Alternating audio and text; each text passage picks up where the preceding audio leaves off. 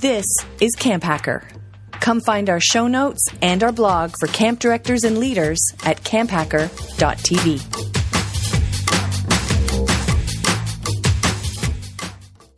Hello, Camp Pros, and welcome to a special CampHacker Podcast interview edition. I'm pleased to welcome Kevin Kelly to the show. Kevin, who's labeled as the senior maverick of Wired Magazine and is on the board of some really cool projects and doing some really interesting things. Longtime listeners to the show would have been indirectly influenced by Kevin because of our Tool of the Week segment in the CampHacker Podcast, and that is directly inspired by one parts of Kevin's website called Cool Tools. And Kevin, both of the Cool Tools books have been Tools of the Week at different points. So I want to take a minute and just welcome you to the CampHacker Show and thank you for being with us. Oh, it's really my pleasure. Thank you for having me. Yeah, you're welcome. So Kevin's newest book is called The Inevitable, Understanding the 12 Technological Forces That Will Shape Our Future.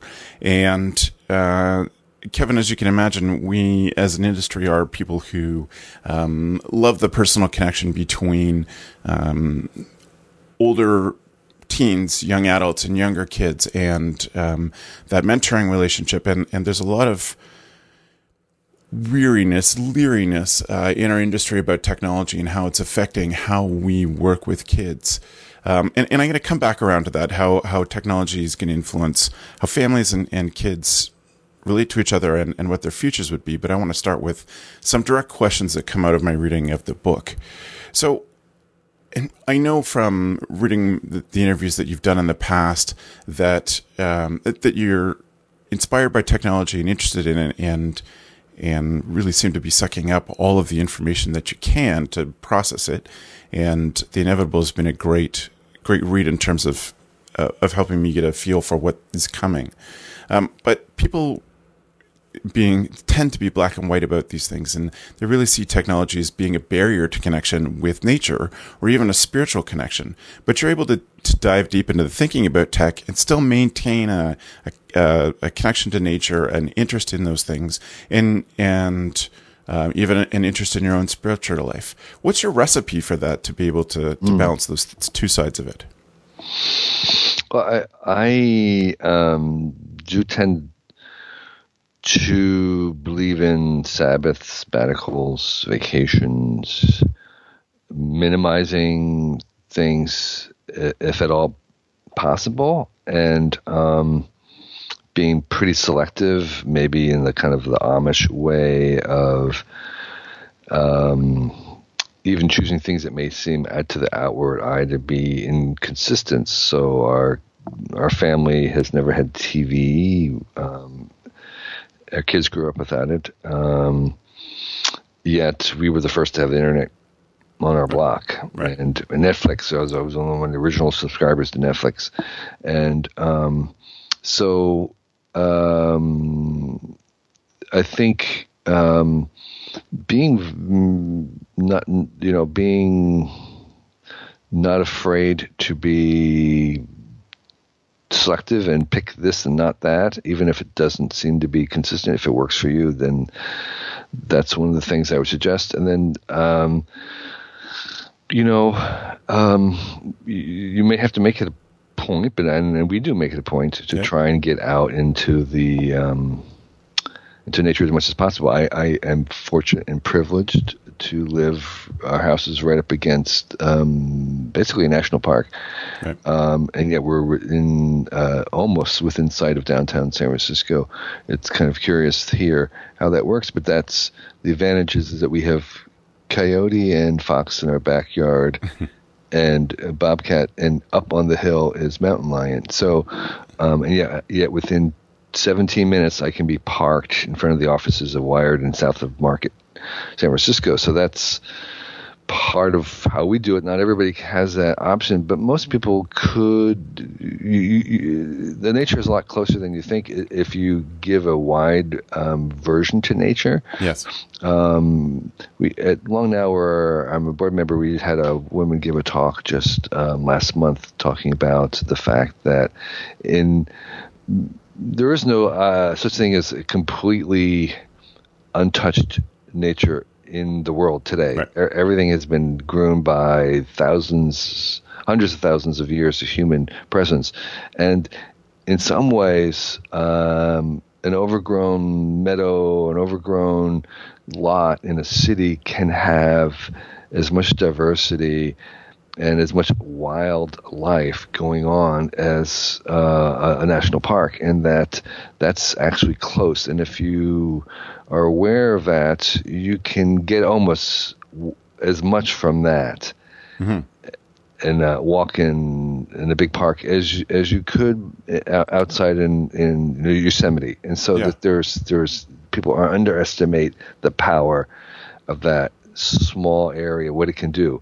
So anyway, so I think that's it is available to people, and people should take advantage of it. And I think you definitely want to leave behind that, so that when you return to the technology, you have renewed enthusiasm, you have a new perspective. Each time you leave it and come back, I think it gives you an additional perspective. You also exercise a different part of your brain when you're out of it. Yep. And I think it's kind of like diverse foods. You want to have as many.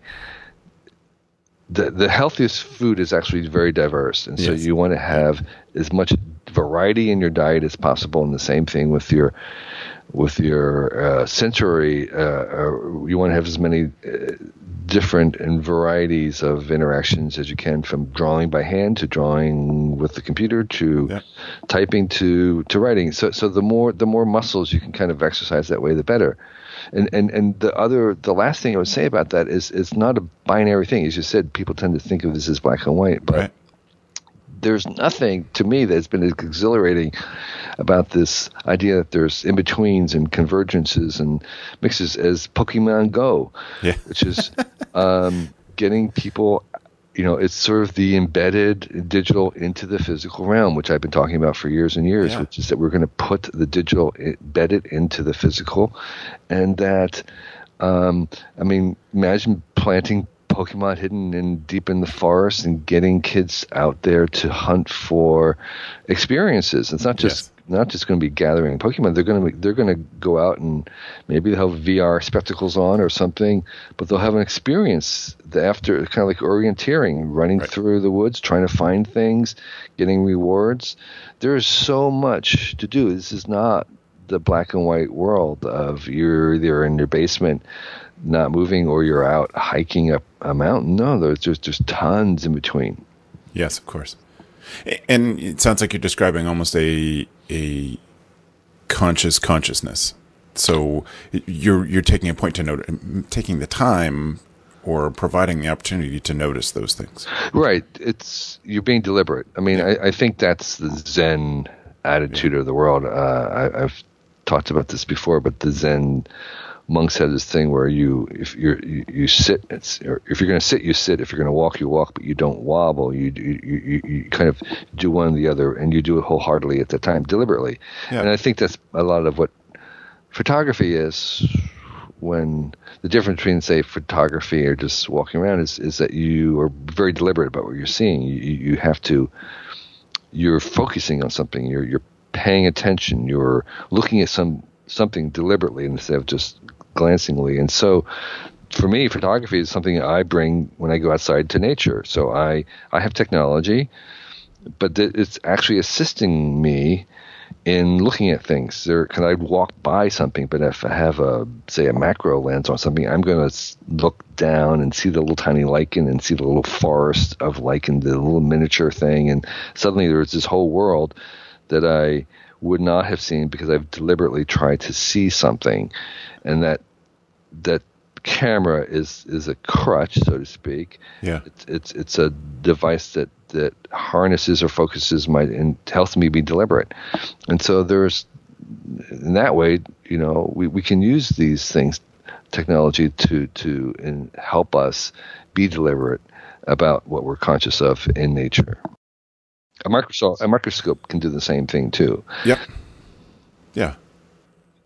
that intentionality that you're describing, specifically talking about nature in that instance, but thinking about how we apply that across wider things. You've talked about tackling societal generational problems with all the opportunities of the coming technologies. How do we, as conscious human beings, how do we sharpen that skill of going from that old quote about the geniuses of our generation just trying to get people to click more ads?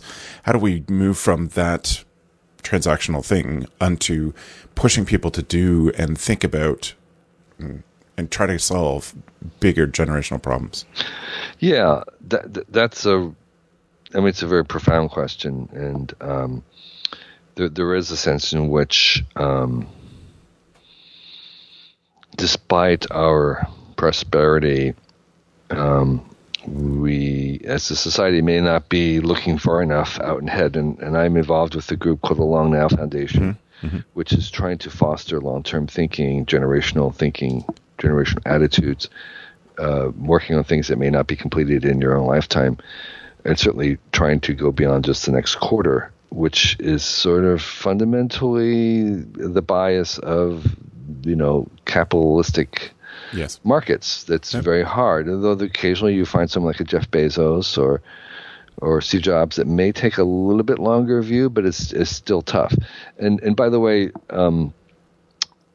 but one of the consequences of a lot of the capitalism is that there is a lot of money being made, and a lot of that private money, that wealth, is being used in the kind of nonprofit world to focus on long-term thinking, things that are grand. And so one answer to that, which is maybe not the only answer, but one answer is you make a lot of money that is taken out of the capital markets and is used in a philanthropic way. And there's a huge bunch of money there that can be used, and some of it, in all honesty, is being used that way. Not all of it, but a lot of it is.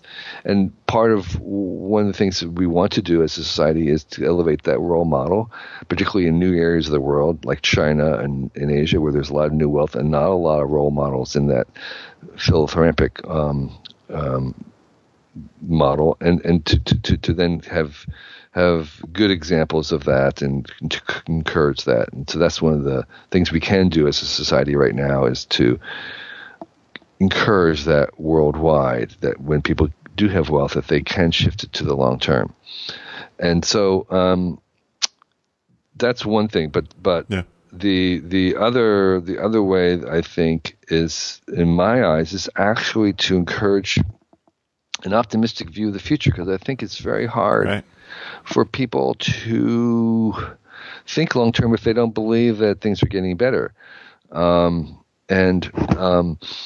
because in pessimism, in my eyes, actually makes people short term, because they want to solve the thing right now. And I think sometimes the people behave better. I think most times people behave better if they're optimistic and take a longer view. And so I think that we also need to encourage positive views of the future, because there's a tendency in the world of storytelling, which is that a world where a horrible world makes a much better story than a boring world that works. Yes. And so there's a bias in Hollywood movies and science fiction against a world that you want to live in, because it doesn't make as good of a story, and we're so hardwired for that and the people are getting so good about telling stories that all these dystopian worlds are the only thing you see. I have not been able to think of a single Hollywood science fiction movie that there was a world on Earth that I wanted to live in. Right. And so I think that's a second challenge or hurdle for trying to make a world that does take the long term, is that we need more scenarios of the future that are friendly to us. And I attempted to do a little bit of that in the book, The Inevitable, where I had these vignettes at the end of each trend to try and paint a little picture of something that might be a place that people might want to go. Right. I love those little, so this is what my day would look like sections of the book. It's certainly a favorite part of what I got out of it. We skipped past quite quickly. I just want to come back for one moment to the Long Now Foundation, because in the work that we do, we were thinking about families and generations, and often some of the people who'd listen to this, their camps would have had relationships with families for now 100 years. And I wonder thinking about the Long Now, what are the questions that the Long Now Foundation is working on, pondering, discussing? Yeah, the Long Now Foundation tries to be pretty agnostic about its views of the future. It's saying we're not trying to predict the future.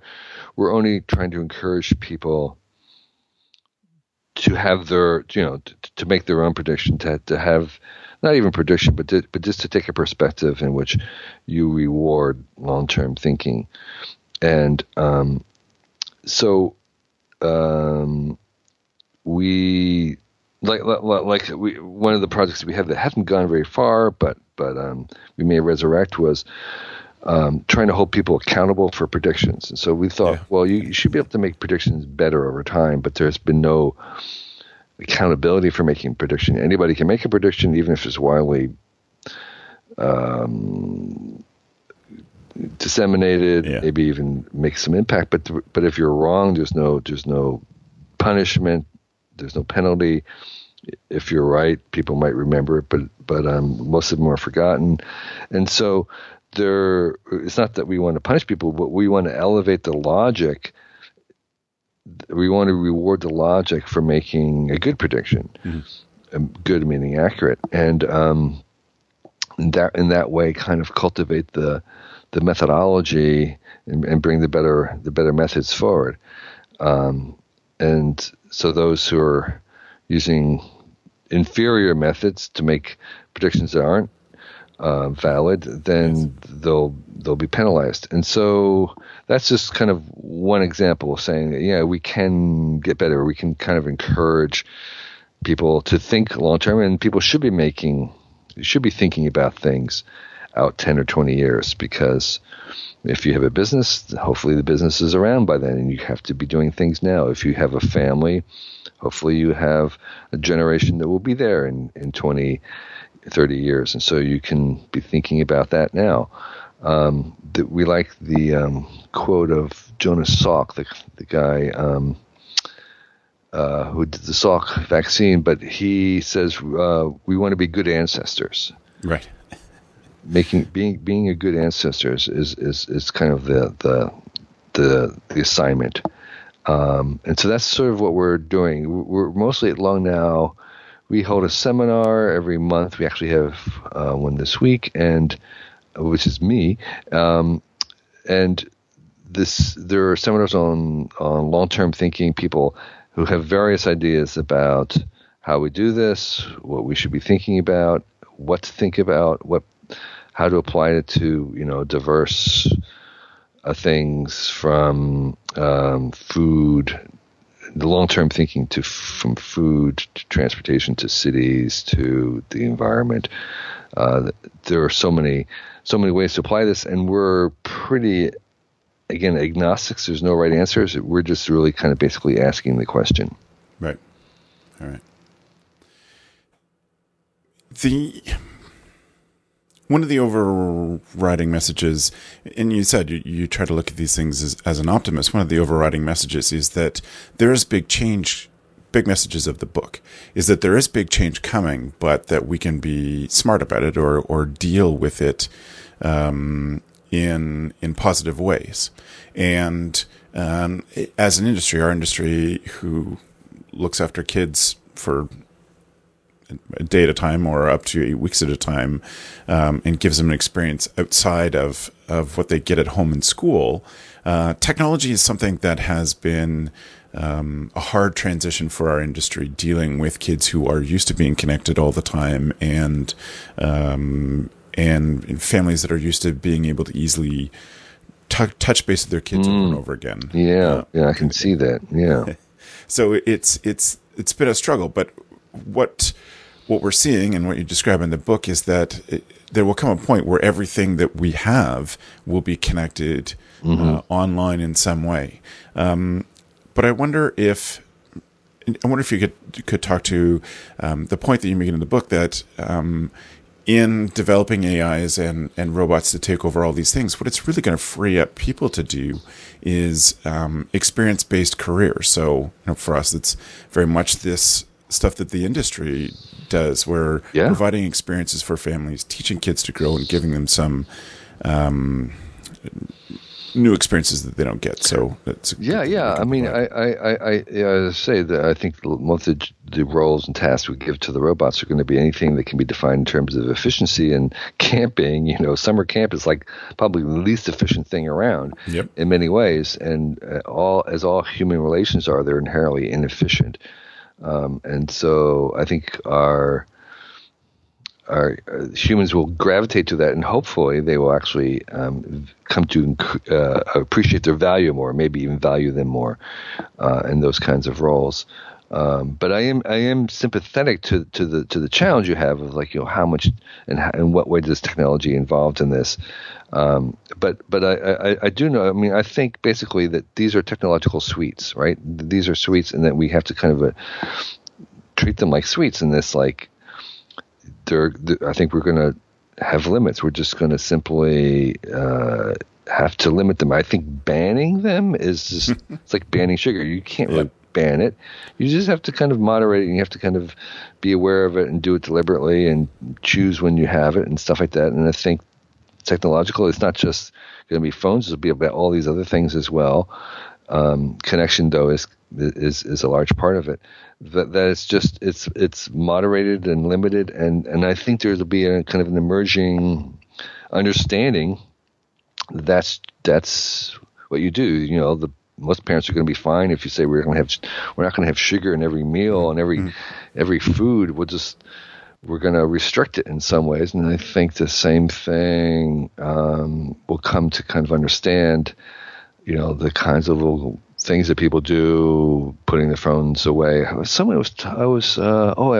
Sherry Turkle, who has a great book, was talking about that they had a box at the front door, and people, when they came in, they put their phones in this box. Yeah. It's like the kids piling up the phones on face down on the tables at the restaurants.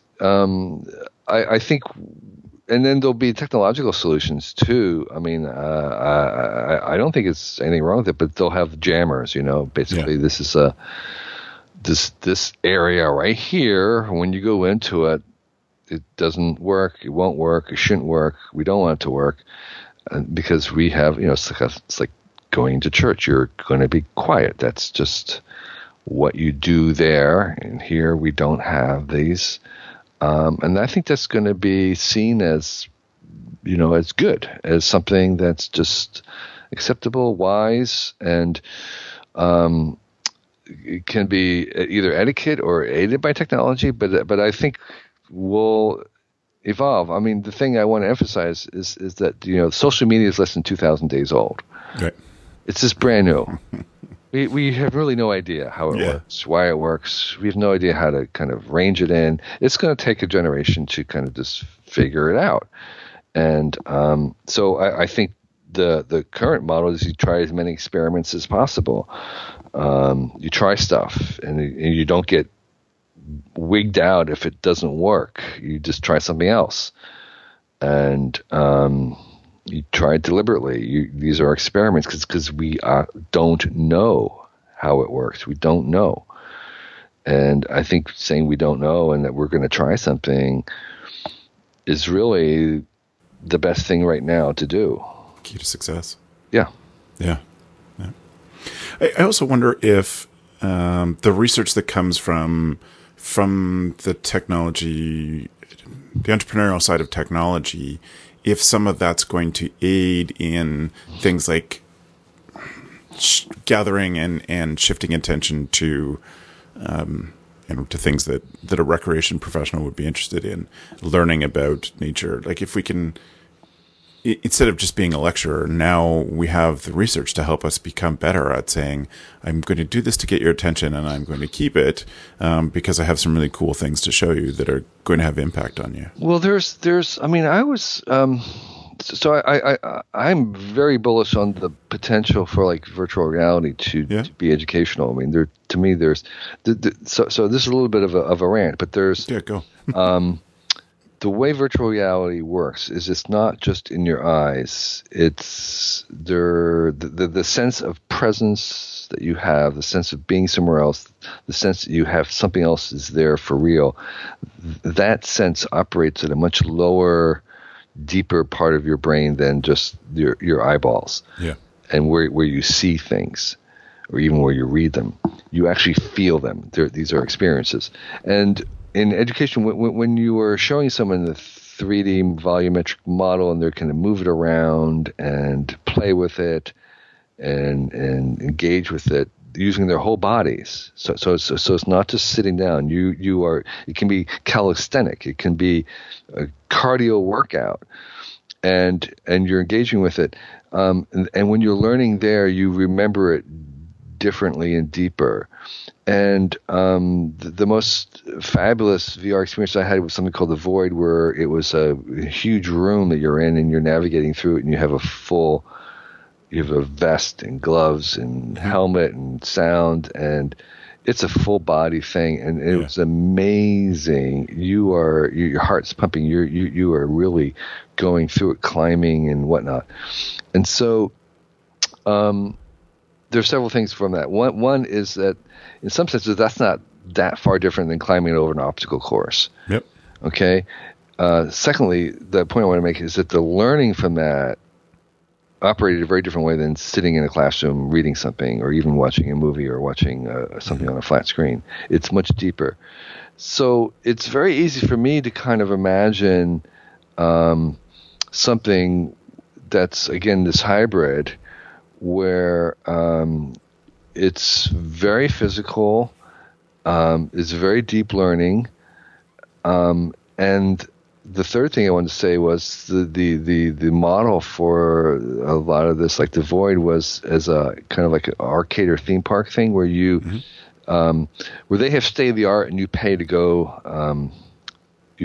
there. So you try, it's a destination. Yes. And some of those ingredients are the same thing about camp, and so it's not hard for me to believe in some senses that you could have at camp something that was beyond or different than what kids would have at home. Right. Maybe in this kind of overlay where you have a very physical space that has an overlay. Yes. And it's kind of like paintball. It's just something you can't do in your backyard. You need that arena to do it in, and there can be a kind of a learning that's not at all about sitting in your butt. It's very much about doing and being, and it's of a type that simply may be hard to get any other way. Right. Well, one of the one of the big biases of our industry, I feel, is that so many people, camp leaders, feel that kids have to get away, physically leave the city, or go to a special park to have the kind of experiences that a lot of us have had growing up, where we've had this magical experience, tried these great things because we felt confident in doing so. But I think a bias is that this has to be a place away. And maybe the summer camp industry of 20 years from now is hiring these same great people with young adults and giving them these great skills of looking after kids, and having those families bring the experience to themselves. So you have kids from 7 time zones in one place virtually, developing relationships, learning new things, trying stuff that they can't get in school. It's very possible, and that would be another option too, or maybe even a way to extend the camp beyond some set number of days or weeks. Mm-hmm. I have said elsewhere, and I think it's absolutely true, that the VR, virtual reality, will become one of the most social of all our social media, because it is going to be incredibly social in many of its forms. And so having worlds that are complete and full and explorable and teachable in that sense is very, very, very plausible. And so you could have a virtual camp somewhere, campground, that would be I think the ones that would be most valuable, the ones where they're different, where it's not just a replication, but they're doing, they don't have gravity or who knows what it is. Yeah. And so where you have people, you can have the same thing, mentors and guides and others and experiences. That's definitely one venue, but it's not the only venue, because to me, it's a whole continuum from those where you are at your home and you're participating to those where you actually are participating in something. Maybe you are in a place that's not in your home, but it may not be 100 miles away, maybe just downtown, to a place that is 100 miles away and it has nature, but also has some other version of things where there's an overlay on top. So all those are possible. And the thing about technology is that generally we have additional choices rather than removal of old choices. So you can books. There'll be paper printed books forever. Yes. If you want to have a book, you have Kindle book. They'll have other kinds of ebooks. There'll be YouTube plus a movie plus whatever. So all these choices will accumulate, and for me the answer is generally all the above. Mm-hmm. And I think the Camp of the Future is really one that has all those different modes. Right. And Kevin, one of the ideas that I found so attractive in The Inevitable was in the chapter on crowdfunding, when you're talking about digital socialism and being Canadian and not. The word socialism doesn't bother you, I know, no, or Europeans, but the Americans is like, yeah, I know, it's a dirty word. Yeah. So in essence, to boil it down, this digital socialism you describe is about having a common problem and using new tools to solve that together, and that's really the mission of what we do with this podcast and the other services we offer to the industry, is figure out ways to work together to solve problems. Because the people in the industry believe in what they're doing, what they offer for kids and for families. But how do you see in the future that people with this interest and this desire and the future tools, that they can turn their attention to solving the struggles of a family better with the tools that are coming? Well, I'm not sure. I think, as you know, it's a very broad thing. Mm-hmm. Troubles is wide, and I think there'd be no disagreement between any of us if I said that I don't think technology is always the thing that's needed. It's like people ask me about technology in schools, and my response is depends on the age, because I think like K-8 or something. To me, most of what happens in school, K-8, is character forming. It's values, attributes, basic skills. It's not about knowledge. And I think it's like more like child rearing at that point. And there, I think technology is really supplemental at the most. It's not. The kinds of things you're teaching or hoping to teach then are how to learn, the joy of learning, how to be a good person, critical thinking, all these other things that where technology is tangential to it. It's not central. And I think, in human relations, that's kind of what we were saying earlier. Yeah. A lot of this, if it's about efficiency, it can go to the bots and robots, but most of it's not about efficiency. It's about these other much messier things. And so I don't necessarily think technology is playing a prime role in those kinds of things. Gotcha. Nonetheless, there are, technology itself creates problems, and in those cases, I think technology can be part of the solution. Yeah. like drugs. Drugs are a kind of technology. So I think there's a legitimate role of other technology in trying to treat some kinds of those addictions. But as a blanket statement, I'm not sure that I see.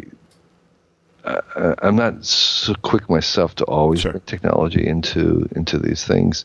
I think I'm a pluralist in that sense of like trying to keep as many different solutions, many different ways, many different options open, including the ones that we would think of as not so technological. Yes. Take a walk without a camera. Take a walk with a camera. Stay in your home, do a virtual walk. I mean, have a diversity to me really cures lots of things. Right. Well, then, Kevin, I'd like to change a little bit direction as we come to wrap this interview up. One of the things that I admire that is such a big part of you've stated it's a big part of your development and the way you think is that you put yourself in uncomfortable situations, often through uncomfortable is maybe not the right word, but you challenge yourself in new situations through travel. Right. One of the things that I find frustrating both in America and Canada that we don't have a culture of a gap year. Yeah. Like there is in Europe and in Australia. And I wonder how we get this isn't I'm not looking for a technological answer, but I'm wondering how do we get people to value the travel and the experience of getting out of your hometown? Yeah. It's not just even the gap year. I mean, I probably said elsewhere, I'm a firm believer in having a mandatory national service for 2 years. Yeah. And that national service would include many, many options where we're sending kids overseas, visa, Peace Corps, all this kind of stuff. And so you have your choice. You have to do something for 2 years as a service. And you can work in the inner city in the U.S. You can go to, wherever, Brazil, and work in the hinterlands. You can go. There has to be something, and there'll be probably lots of programs, and some of them would be kind of maybe border in terms of their dysregulation. That's okay too. Yeah. It's like get out for 2 years, get a passport, see your own country from different eyes. Confront the unknown, and then get mixed up with people not from your background. And nothing would, I think, help the U.S. weird, terrible notion of exceptionalism as getting people out and seeing that we're not exceptional in that sense at all. And that, and I'm not speaking about Canada, I'm mostly America, and but I think that kind of real getting outside, looking back and seeing the viewpoint from other people's point of view, whatever else happened would be incredibly transformative for the country. So I think I'd be willing to subsidize that, and let alone just the good that it would do. The other countries, it's not every single Peace Corps person that I have ever talked to has said exactly the same thing, which is I have no idea whether my 2 years had any effect on those countries, but man, did it change me. Right. And so, but I do think that it had some effect in cumulative motion. So that's what I would do. I don't know. It's possible that this could happen, but that's how I would do it. Right. And if you're lucky enough to have any kind of wealth or privilege and you have success, then you definitely should either have your kids or do yourself, whatever it is, take advantage of that, because it's the way that being forced to see differently is, to me, the seeing differently and thinking differently is the entire engine of the new economy. And and that may be part of what your camps are about, is cultivating that. And in some cases, for many people, nature is different enough from the city that is one of the things that's going on, is they're actually seeing things differently, learning how to see things differently. And it may be that part of what is maybe deliberately emphasized in these kind of camps is that you are cultivating that, seeing the world differently, different point of view, and maybe there's things that can accentuate that even from within the camp experience. Right. Well, Kevin, I really want to thank you for awesome insights and great ideas and an amazing book. So before I ask my last question, I will tell people that the book is called The Inevitable, and it's by Kevin Kelly, and heartily recommend it. It's great for people in our industry, for parents, for everybody who's thinking past tomorrow. To consider all the different forces that we didn't even talk about them in real specifics, but worth checking out. So I encourage people to please go check out The Inevitable from Kevin Kelly. Kevin, as a final question, I'd like to ask you, when you were a kid or young adult, teen, whichever, was there one first adult who noticed you, who really saw you as an important person?